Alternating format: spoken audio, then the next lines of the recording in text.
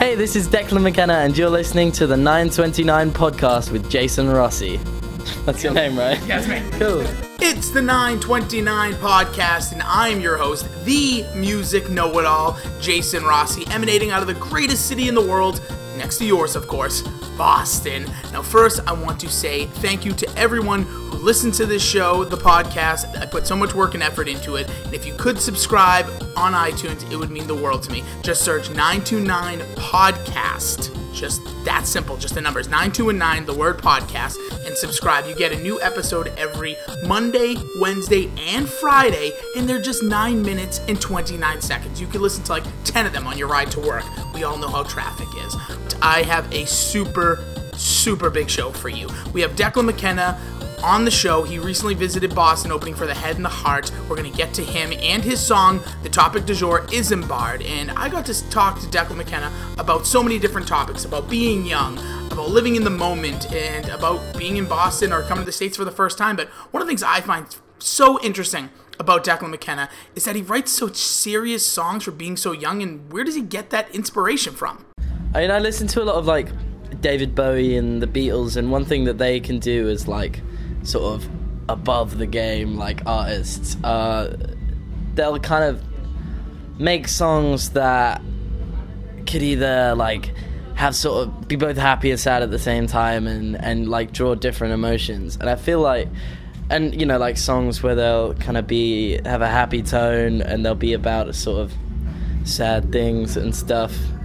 So I feel like I try and kind of take influence from that and not take myself too seriously at some points, and other times be very serious and be able to kind of draw inspiration from all over the place. Now, being young man now, Isambard, is that even a word? It is, but I, like, spelled it wrong in the title. Purposely? Kind of. I wrote the song, and I'd, like, titled the demo, and I'd, like, made it, and I was like, cool. And then I, like, looked up Isambard King de Brunel, who was, like, the name of the guy who I was sort of, I don't know why, I just kind of picked a name because it sounded good in the song. It doesn't really have anything to do with it. And I was like, oh, I spelled it wrong. But I just kept the spelling mistakes. It's actually Isambard, not Isambard, but I just didn't know that.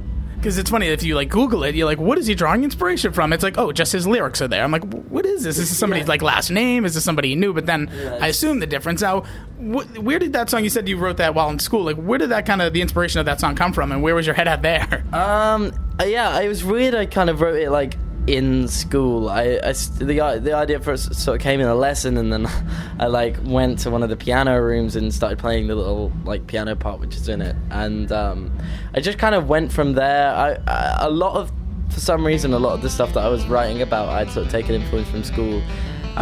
One of the, like, influences for it was this poem called Next to, of course, God America I by E. Cummings, which I was actually studying in English, and I kind of tried to write a pop song kind of like that, but more about, like, media rather than a sort of specific politician. So what of you, the faithful few, should take them all, government for. So tell your family and friends, we'll keep it plain, never again.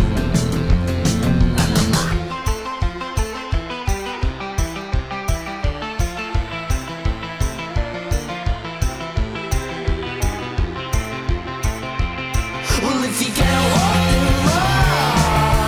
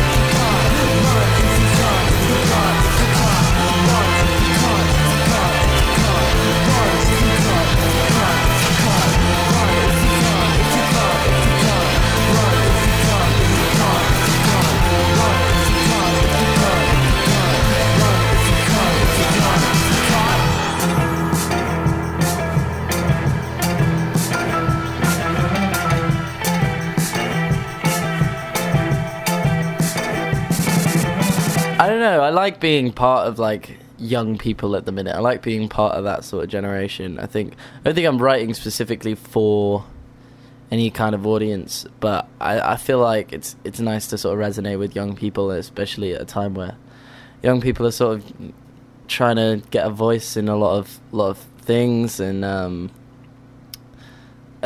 stuff like that. I guess I don't know. I think it's nice to be part of a young generation, which I think is quite intelligent and quite up for things, and I feel like I'm a part of that. What is it like to hear your song actually on the radio? It's crazy. The first time it like happened by accident was when the first time I landed in Georgia, in Atlanta, in Atlanta, Georgia. Sorry. I just got into the car. The guy was coming to pick me up, and he was like, "Look, it's on!" And Brazil was just on the radio, the first song I heard, and I was like, "What? I've never been here before, and my song's on the radio." It was just like stuff like that. You just can't really get around. I haven't got around it anyway. It's crazy. How do you find time to like communicate with, whether it be, friends or love interests or anything like that? And how does that happen? It's a bit, obviously most young people my age see all their friends and stuff every day at school. Yeah. And so for me, it's a very different sort of dynamic where I'm like away for 2 months and then I'll see my friends as much as I possibly can for like the week or so I'm at home. It is what it is. It's not ideal because, obviously being 17, I have like 3 of my best friends on tour with me, so it's great. But seeing a lot of my friends from home, like missing out on a load of things and birthdays and stuff, it can be a bit draining. But it's what it is. I take this over like still being at school any days. Again, stay in school, kids. We love you. Stay in school generally. Generally. Yeah. Staying in school means a lot of different things, but we'll look at the, you can learn more from a 3-minute record. Yes. Make sure you make some money. To stay in school, just stay woke. There you go. All right, Declan McKenna, thank you so much for your time today, man. I really appreciate it. Enjoy all that Boston has to offer. Hopefully we give you some great memories and hopefully maybe a song in the future. Thank you. 927, 928, 929.